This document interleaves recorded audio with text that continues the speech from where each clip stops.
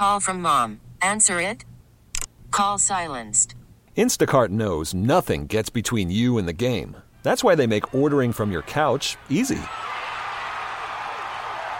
Stock up today and get all your groceries for the week delivered in as fast as 30 minutes without missing a minute of the game. You have 47 new voicemails. Download the app to get free delivery on your first 3 orders while supplies last. Minimum $10 per order. Additional terms apply. We get it. Attention spans just aren't what they used to be. Heads in social media and eyes on Netflix. But what do people do with their ears? Well, for one, they're listening to audio. Americans spend 4.4 hours with audio every day. Oh, and you want the proof? Well, you just sat through this ad that's now approaching 30 seconds. What could you say to a potential customer in 30 seconds? Let Odyssey put together a media plan tailor-made for your unique marketing needs. Advertise with Odyssey. Visit ads.odyssey.com. They have players on that team that have won a championship. They have young players that are new, filling in, but have been around. And you got to love what Grayson Allen's doing. You got to love what Bobby Portis has done in these things. And they've stepped up and played well. And the Bulls have not been able to match that intensity for 48 minutes. They've done it for parts of the games. They've come back and they've made it interesting. But for the whole game, they just have not been able to answer what Milwaukee's doing. And besides that, Giannis is pretty good. We're back live with more Rami Makloff on 670 The Score in Odyssey Station.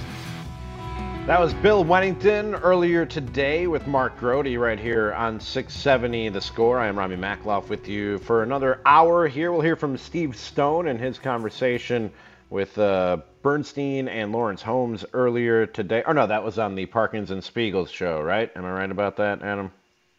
Okay. But joining me now to talk some Chicago Bulls from the Sporting News covering the NBA. Used to cover those Bulls for The Athletic is Steph No. Steph, how are you this evening, my man? I'm doing great. Thank you so much for having me. I just today it was brought to my attention. I'm going to talk some Bulls with you in just a second, but my producer Adam Stadzinski pointed me in the direction of a music video that you send out after every Bulls win. It's a guy playing a bongo and a dancing cat and various Bulls of various eras dancing to the beat of that bongo drum. And I've watched it 4 times today because it just puts a smile on my face. I don't know what it is. I don't know where it came from. I don't know if you produced this, Steph, but I want to thank you and Adam for bringing this into my world because it makes me smile. Well, thank you. I appreciate it. That's very kind of you to say. It's kind of sad to know that you've peaked at 37. You've already created the best thing ever, but I'll take it. Are you surprised by how this series has gone after Chris Middleton goes down and the Bulls are able to even the series at 1 apiece? And I know a lot of Bulls fans were thinking, hey, maybe we got something here. Maybe we can take down the defending champs. Are you surprised that these last 2 games have gone the way that they've gone? I can't really say that I'm surprised. Like, if you've been paying attention to this team, it's been a real roller coaster of a season. So they started out the year crushing expectations. They were the number 1 team in the East for a long time, but I mean, this was coming if you saw the last month or so of the season. They just weren't the same team.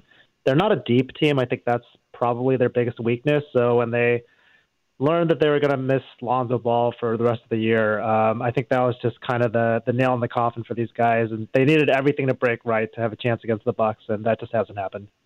Have you seen something that the Bucks are doing differently, other than just Giannis looking more like Giannis and Drew Holiday looking more like Drew Holiday and some of those role players doing what they've done in Chris Middleton's absence? Have you seen them from an X's and O's, a strategic standpoint, do something differently in these last 2 games that's throwing the Bulls off that rhythm that they seem to find?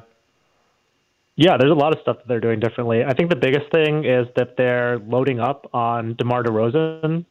Also, like earlier in the series, so the Bucks have 2 really, really good perimeter defenders. They have Drew Holiday and Wes Matthews, and when DeRozan is matched up against those guys, he just isn't able to score. So early in the series, the Bulls would run ball screens for DeRozan to get a weaker defender on him, and in those matchups, he can get to his spots with the elbows, and that's why he had such a big game in game 2. So later on in the series, game 3 and game 4, the Bucks weren't switching those ball screens as much.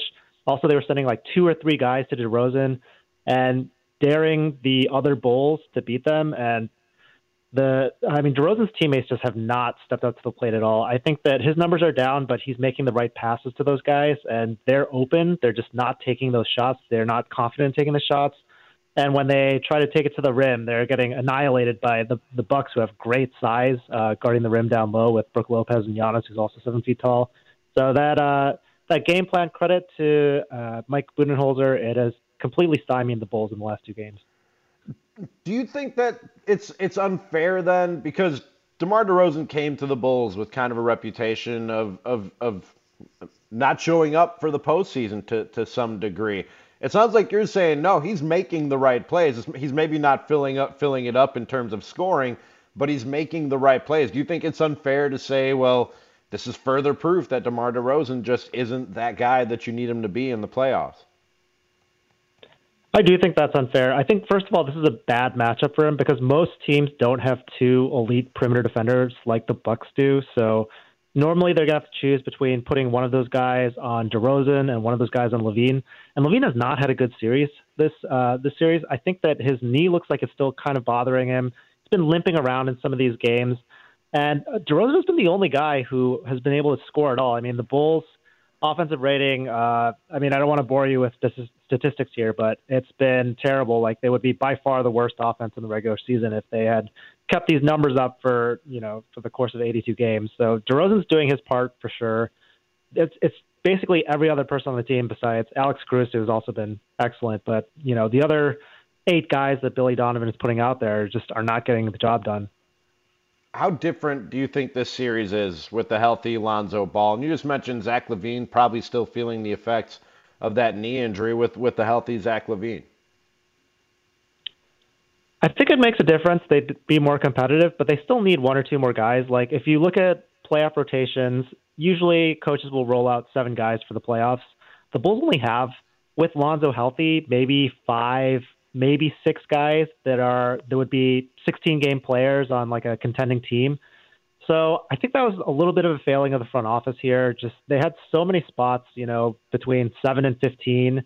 Try to find somebody. Ayo Dosunmu, he was giving them some really good minutes midway through the season, but he's a rookie. You can't really count on him in the playoffs, and they haven't really played him that much. So they need to find just some more depth pieces. And also, Lonzo is a guy with an injury history, so you have to anticipate that this could have happened, and they didn't have any insurance behind him. That is, again, just something that they're going to have to address in this offseason.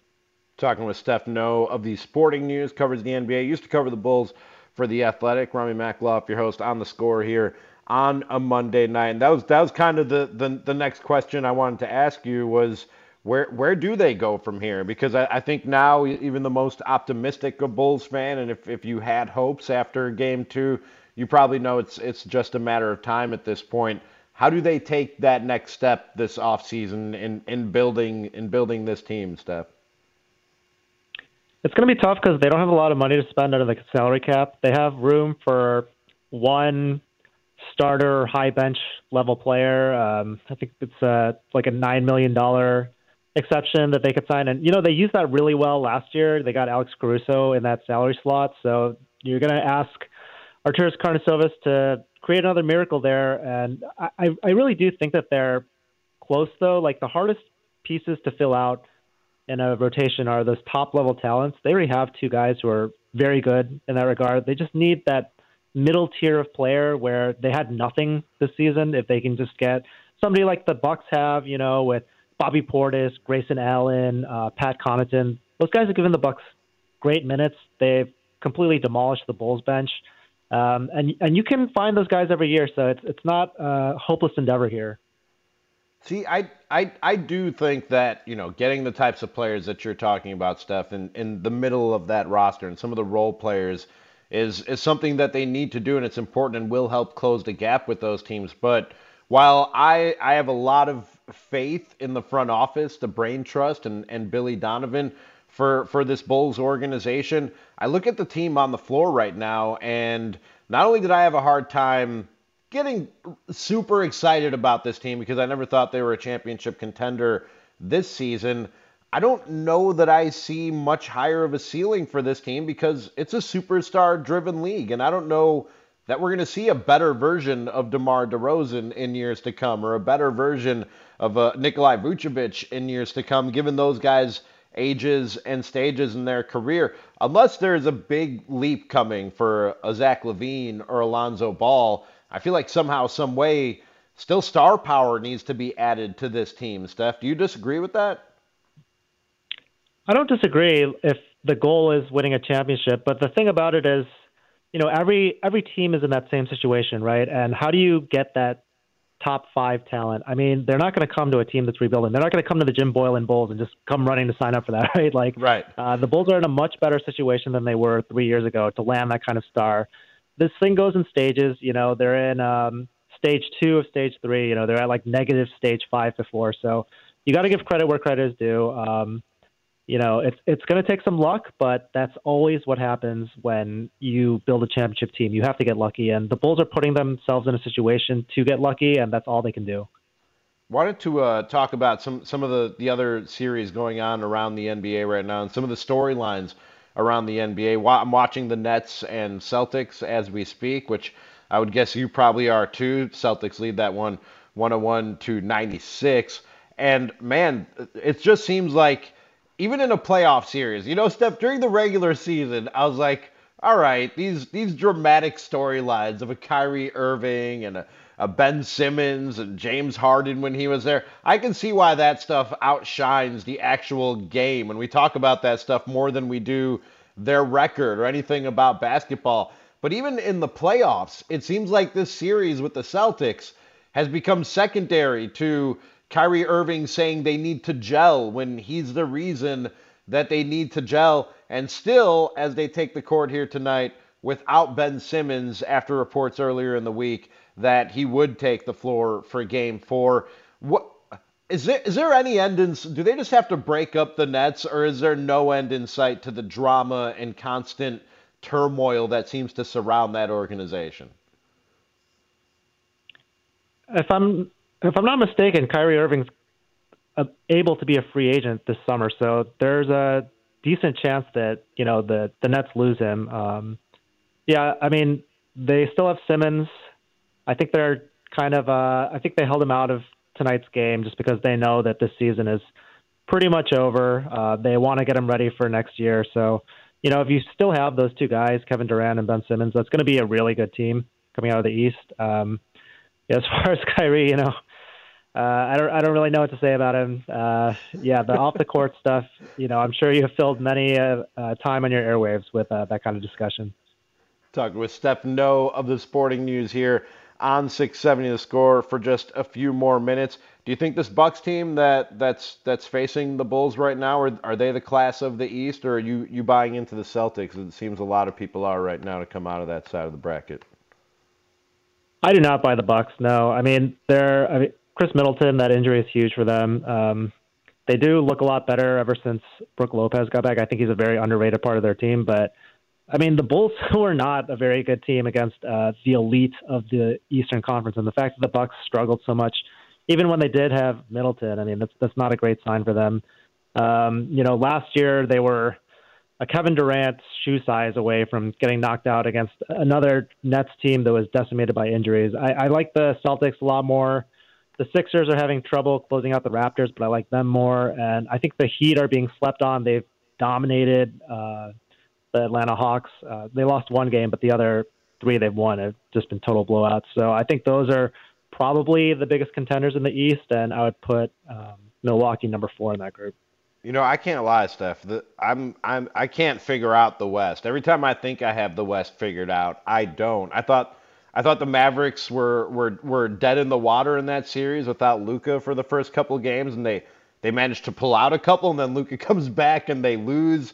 I thought Memphis was an easy series victory over Minnesota. Obviously, that's not the case. And it just seems like every time I think I have the West figured out, the Suns looked like the class of the conference, then they lose Devin Booker. Now they're tied to a piece with the Pelicans, and Golden State now looks like a team, again, that could make a deep run and onto a championship. How do you see the West playing out?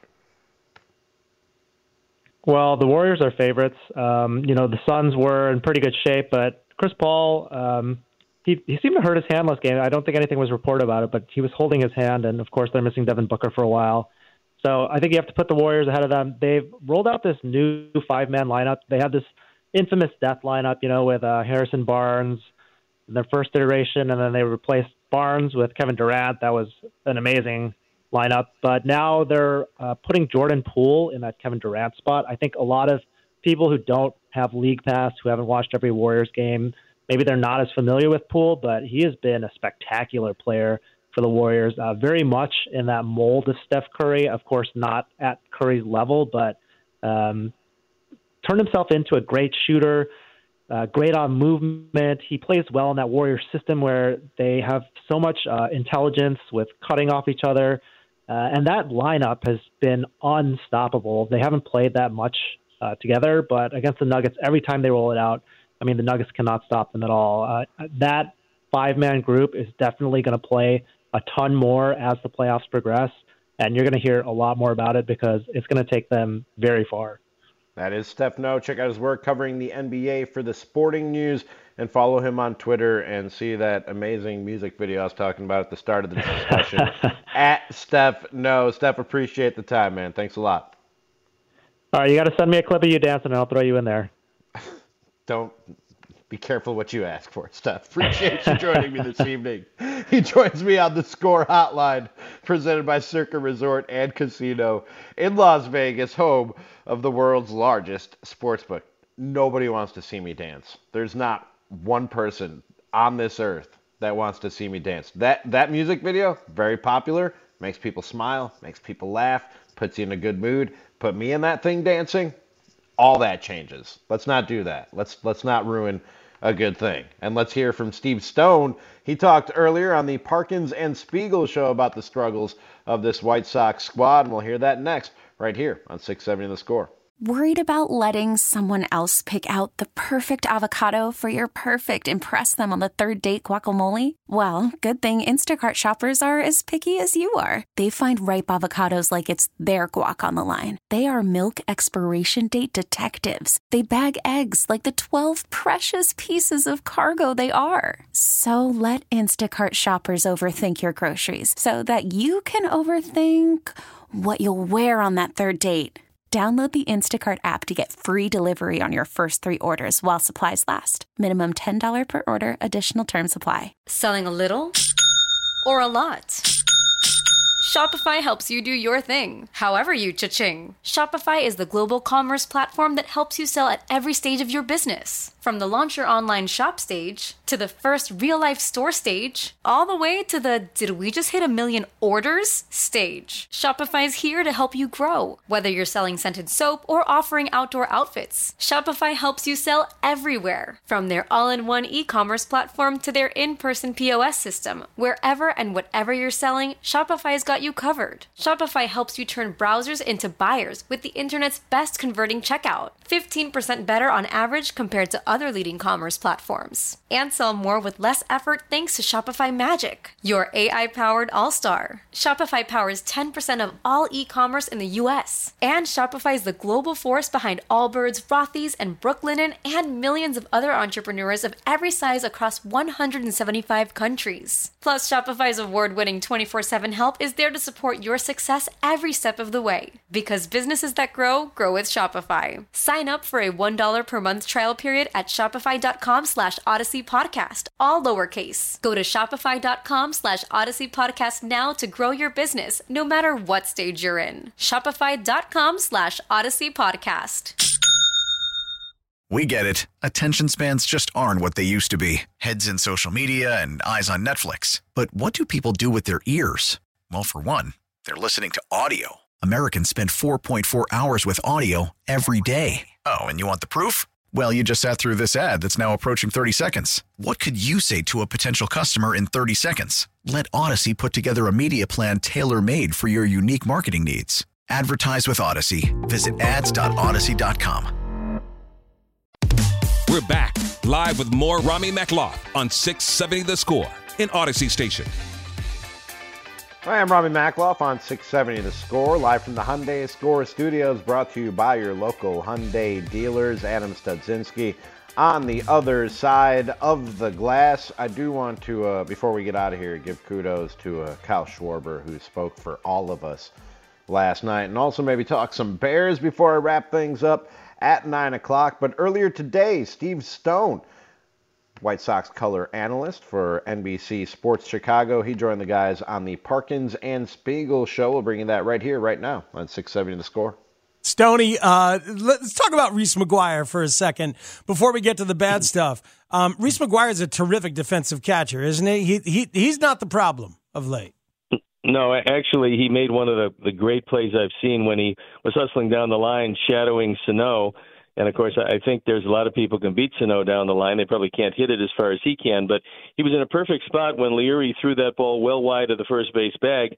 He was able to make sure it didn't go into the dugout, which maybe could have turned that particular inning around. But it was a great job of backing up, and he throws very well. No, he's a fine defensive catcher. It's something that you're looking for. If your number one catcher is an offensive guy, and Grandal is one of those guys, you want to make sure your number two catcher is a good handler of pitchers and certainly one of those guys that can block it, call it, catch it, and throw it. And I think Reese is one of those guys. So, Stoney, what about the defensive problems of late? This team leads Major League Baseball in errors. There have been some sloppy throws to the cutoff man or over the cutoff man. And even some of the coaches have said it. Frank Menachino said the mental part of the game is getting to us right now, and you can't have that. What do you see when you see this team playing defense?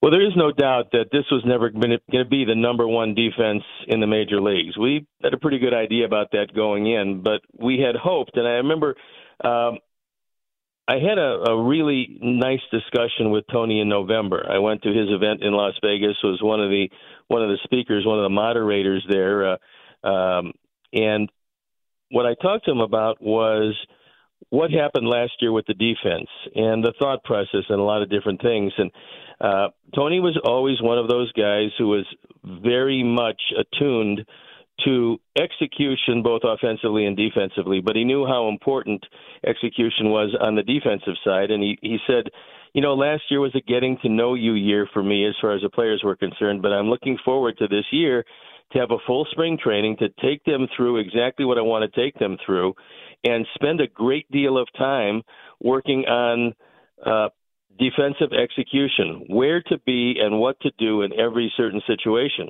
And that would have required 6 to 6.5 weeks of spring training.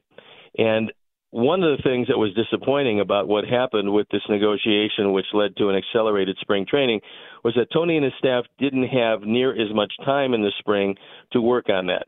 And so when you look at what's happened so far, to say that this start is awful would be understating it. It's been disappointing. It hasn't been a good start by any stretch of the imagination. There hasn't been really one aspect of the game, save maybe for a couple of left-handers out of the bullpen who've done a really nice job. I mean, up until the last couple of performances, Graveman was very good, but the left-handers have been particularly good. Tanner Banks has been good. Sousa has been good. The bullpen, by and large, has done a pretty nice job. But I think Liam doesn't have a good feel for it yet. I don't think he was entirely healthy when he went out there. I think he tweaked his back. It might have been on that awful throw from Grandal where he reached across his body and you could see him grimace. But Liam's not going to make any excuses. When they went out to ask him what's going on, he said, "Hey, I'm fine." And the only thing you can look at that and say, okay, 3-1 to Buxton, maybe a slider as opposed to a fastball.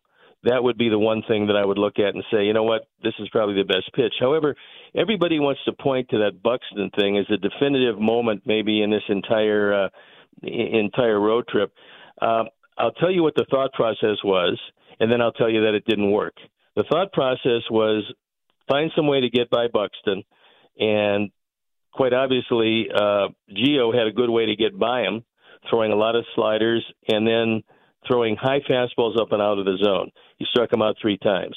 So the thought process was possibly a strikeout of Buxton, then you put a rise at first base, then you try to end it with Polanco.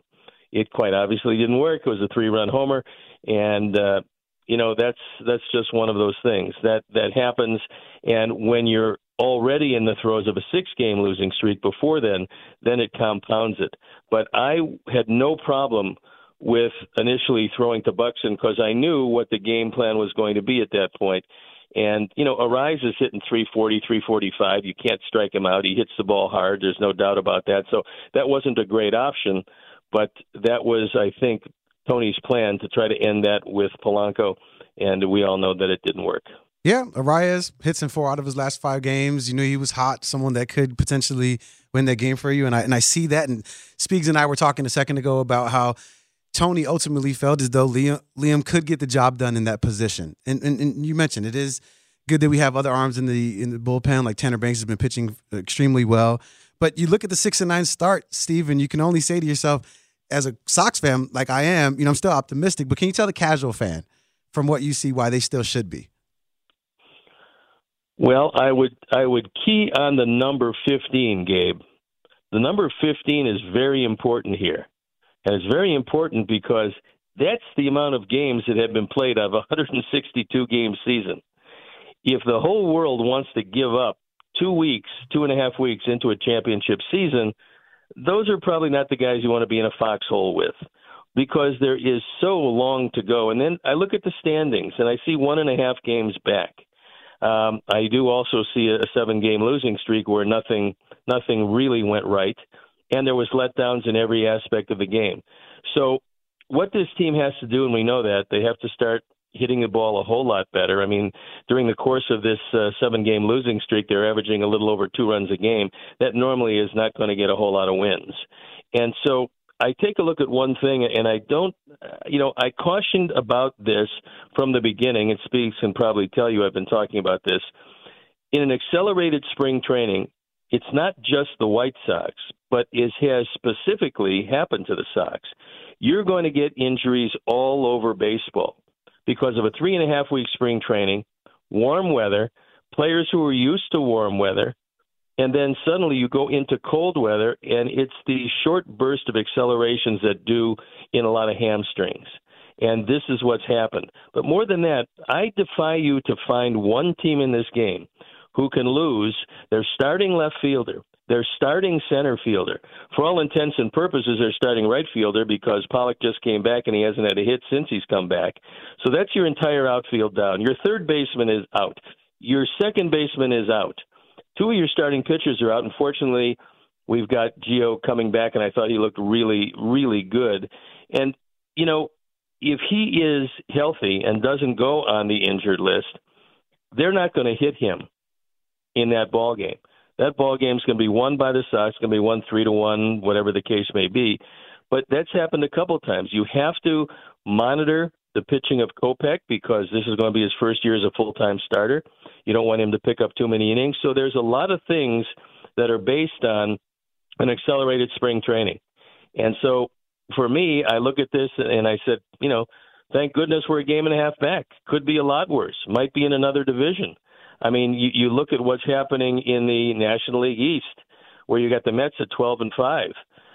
You look at the West, where you have the Dodgers 11-4 and San Francisco 11-5, along with Colorado off to a good start. They won't be there at the end, but they're there now. But there's teams that got off to great starts. Fortunately, it has not happened in the American League Central. So let's play what if. What if the Sox do win that ball game and they find themselves 7-8, and then they find Minnesota at 7-9, and they find the Indians at 7-8? All of this hysteria would have probably been put to bed because the Sox would have been right there with the division, looking at the division, and they would be still where they are now, maybe a game and a half closer. I mean, that's kind of how things have gone. Mm-hmm. So Minnesota had a great series. The Guardians had a very good series against the Sox. But at the end, the Twins are 8-8. The Guardians are 7-8. The Sox in Detroit 6-9. Kansas City 5-9. I think that the Sox are going to start playing good baseball. But I told you at the beginning of the season, before we ever threw a pitch, that health was an enormous question mark for most teams. I couldn't envision the amount I couldn't envision 8 guys on the injured list for the Sox.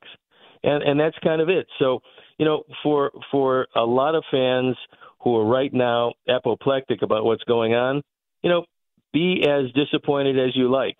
But this idea that you want to fire the hitting coach and you want to fire Tony and you want to fire this guy and you want to fire the front office, you want to fire everybody.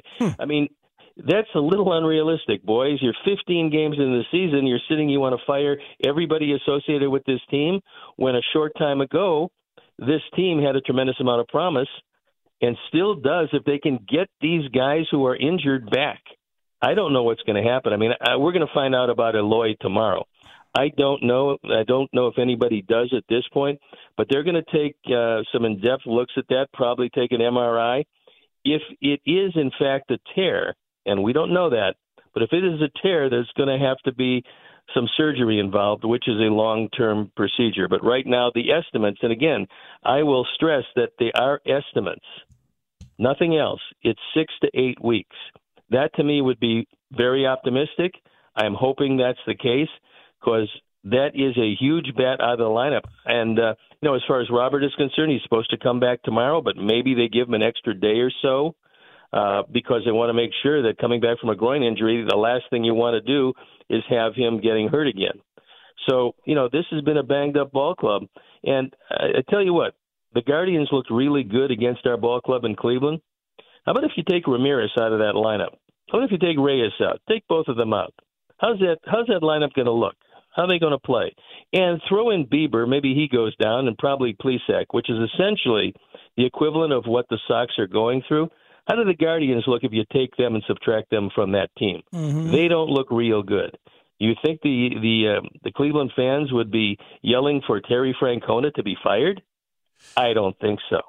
So we just sit with what we got. We wait to get healthy and see what happens. Steve Stone is our guest here on Parkins and Spiegel on The Score. It's been a brutal run of injuries. Your guy, Chris Kamka, on your production crew, had the number 10 games total is what the core 6 has played together since Grandal got here. That's Grandal, Robert, Abreu, Jimenez, Tim Anderson, and Moncada. 10 games total. Yeah. It's unbelievable. It is absolutely unbelievable. I do need to ask you about Tony. Sure. There's a commonality in terms of what his philosophy seems to be that's kind of rising, and that is a tremendous respect for contact bats and singles, whether it is having Leury up high in the order or whether it is fearing a rise as opposed to Buxton, thinking that you can strike out guys who are power guys and that the contact guys will get you. But, I've always respected, Stoney, how you've been around so long and know so much about baseball history, but have evolved and grown along with some of the math and some of the philosophies that have evolved. And I feel like Tony, do you think Tony's value of contact bats and the single it fits the current climate of baseball and baseball theories? Well, I think if Tony could have a healthy Eloy and a healthy Luis and entirely healthy Grandal, because he hasn't been swinging it either, don't forget. I mean, what he brought to the table when his knee got healthy last year was unbelievably good. Right now, he's just not hitting the ball out of the ballpark. If Tony could have those guys hitting, he would love to have them hit. He would love to see home runs. I mean, look, if you have, let's say, just coincidentally, you have McGuire and you have Canseco on your baseball team, as Tony had in Oakland. Well, he wasn't hitting and running with those guys. He was pretty happy that they were hitting the ball out of the ballpark. So you have to play with what you have. And if Tony had a team that was going to hit 240 home runs, he'd be dancing in the streets. As this team is configured right now, it can't possibly hit 240 home runs because the home run hitters are not there. They're going to be there a little bit more when the weather heats up. We get a little more consistent. But right now, this team is not hitting the long ball. So you can't sit back and say, you know what, I'm just going to play for the long ball if you know it's not coming. Then you have to do something else. And one of the things that he tried to do was get more aggressive on the base paths. Now, we've had 6 guys thrown out at the plate. That leads the major leagues in that department. But I'm not ready to shut down a running offense when this team is not hitting the ball out of the ballpark. And, I have some of the delightful tweetsters talking about the fact that how could Joe McEwing send Abreu? in that situation where, the Sox were already up, Abreu gets cut down at the plate. And what I had to mention to this very avid Sox fan was that the man coming up next was Leury. Leury's 2 for the season. So you take a chance on the left fielder making you a pinpoint throw, the catcher holding on to the baseball, the catcher making a tag, and Jose not beating the play. As it turned out, that's exactly what happened. It was a one-hop, perfect throw to the plate. Catcher held on, and he was thrown out at the plate. I don't second-guess that in the least, because maybe the throw's off target, maybe the catcher drops the ball, maybe everything. But I go back to the fact that the next guy coming up is Leury, and he's 2 for the season. Mm-hmm. So for me, those are type of gambles that are not done just simply because a ball's hit to left field and you wait and see what happens. You have to know the surrounding aspect of your ball club. Who's coming up next? What pitcher's on the mound? How has he been against this particular guy? And then you take your gamble, but the gamble has to be aggressively. So outside of the fact that this team isn't hitting like they can, outside of the fact that they're not playing defense, and hopefully they'll get a whole lot better there, you're also basically running into some great throws from the outfield in an era where outfielders don't make great throws. I don't want to take the aggressiveness away from a team that is not winning games with the long ball, because then you have to win them with relatively small ball, and, those kind of things happen. There's nothing quite so wonderful as a red-hot baseball team, and there's nothing quite so sad and depressing as a team in a losing streak. The vibes are bad. Some of the players' quotes are rough, man. What do they need to do to snap out of it tonight and on this homestand, or tomorrow, I should say? Yeah, tonight they won't snap out of it. Tonight will be a night of reflection, and maybe go out and have a good steak, maybe, an adult beverage or two, and just kind of get away from this. But, I've been on teams and associated with teams that have gone through all of this kind of stuff, and you're not going to have a team that doesn't go into a slump. I remember a bad team, and I can't remember which team it was last year, went into Houston and took 3 games from them in their home ballpark. And, everybody, I'm sure, in Houston looked at it and said, well, how did that happen? Well, that happens. So what you have to do is very simple. Sometimes, and I don't know what's going to happen with these guys, but sometimes you have a players-only meeting. And then it comes to the idea that the only people who can get out of this are the players themselves. And you can sit back as a whole, in this case, a 28-man roster. You can sit back, and by the way, there's a lot of guys grinding right now because that roster has to change on May 2nd. It has to go to 26. But you meet as a team, and you realize that if it's going to happen, it's going to happen from this locker room, from no place else. You're not going to get anybody feeling sorry for you. You're not going to get any other team playing you with less than a great deal of intensity, and they have to match that intensity with their own. You can't obsess on who's not there. They would love to have a healthy Eloy. They would love to have a healthy Luis. They would love to have Harrison back. They would love to have Moncada back. The fact is they're not going to get them back for a while. I think Luis is the first guy that comes back, and the rest will come back in different stages. They would love to have Lance Lynn there to pick up the slack. And a healthy, at this point, Crochet, he's not going to be back for 14 months. But that's not going to happen. So you bear down as a team, you hustle every chance you get, you work that much harder, and you try to win every inning. That's the thing. Guys, this is the key to this whole business, is you break a difficult goal down to its simplest parts. And the difficult goal is winning a Major League Baseball game. And the simplest parts is you win each at bat. If you're a pitcher, you win that at bat. You get the guy out. If you're a hitter, you hit the ball hard, and then after that, you let whatever happens. But a pitch at a time, a play at a time, an inning at a time, you break a hole down to its simplest parts, and eventually you break this streak. I mean, Cincinnati won a ball game too. They'd lost a lot in a row, and they actually won one. They were a pretty happy group, as this group will be when they do win a baseball game. I'm thinking it's going to be hopefully tomorrow against Kansas City. They're coming to town. The Angels follow them. I'd like to see this turned around a bit with Kansas City. The Angels are a pretty good baseball team, and they got some really really great stars on that team, so that will be interesting. But that's the only thing you can do. Nobody's going to give you anything. And if you put your head down and you have an "oh, woe is me" attitude about these injuries or this losing streak or where they are in the division, that's counterproductive. You have to go out. You have to have a good and positive attitude on a daily basis and just keep grinding, because it's still April 25th, boys. We got a lot of games left. There's Steve Stone earlier today on Parkins and Spiegel, and hopefully making you feel a little bit better about where the White Sox are right now despite a 7-game losing streak. And you can always count on Steve Stone for some level-headed, reasonable breakdown of what's going on here. And he's right, man. When you list off all the injuries, it's daunting to think that this team could just overcome all that. And when you look at all that, it kind of makes sense that they are where they are. But as you heard Steve say, brighter days are ahead. Try not to get too down on this White Sox team. We're 15 games into the season. It's okay to get down on Angel Hernandez, though. And Kyle Schwarber did that, and he did it for all of us. And we'll talk about it right after this on The Score. Here it comes. Called strike 3, and Schwarber is thrown out of the game, and he had zero issue with getting thrown out. Making it very clear you've missed him inside, outside, up, and down. We're back live with more Rami Mekloff on 670 The Score in Odyssey Station.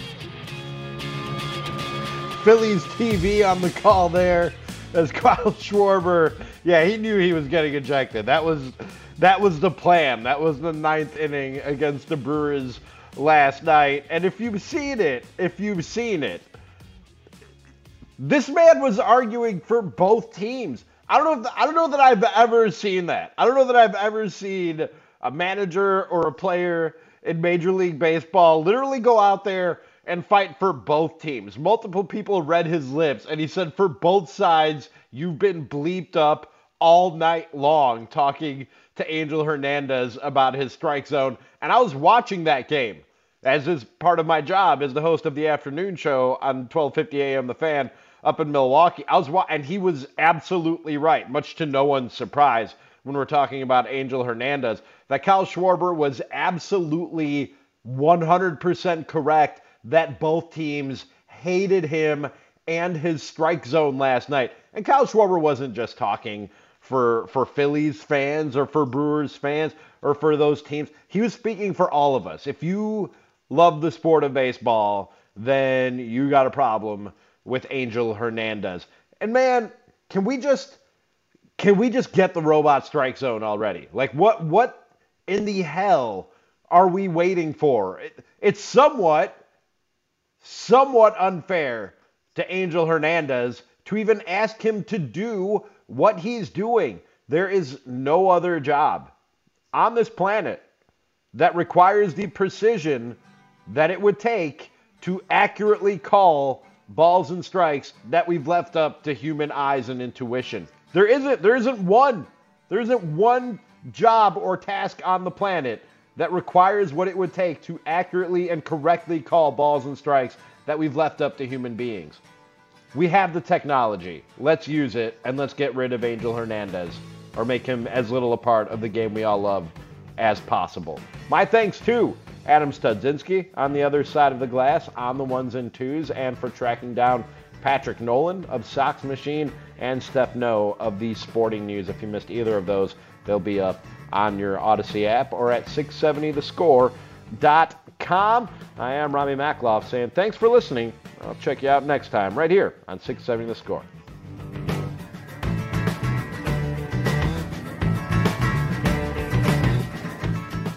I would love to know what goes on in your brain. We get it. Attention spans just aren't what they used to be. Heads in social media and eyes on Netflix. But what do people do with their ears?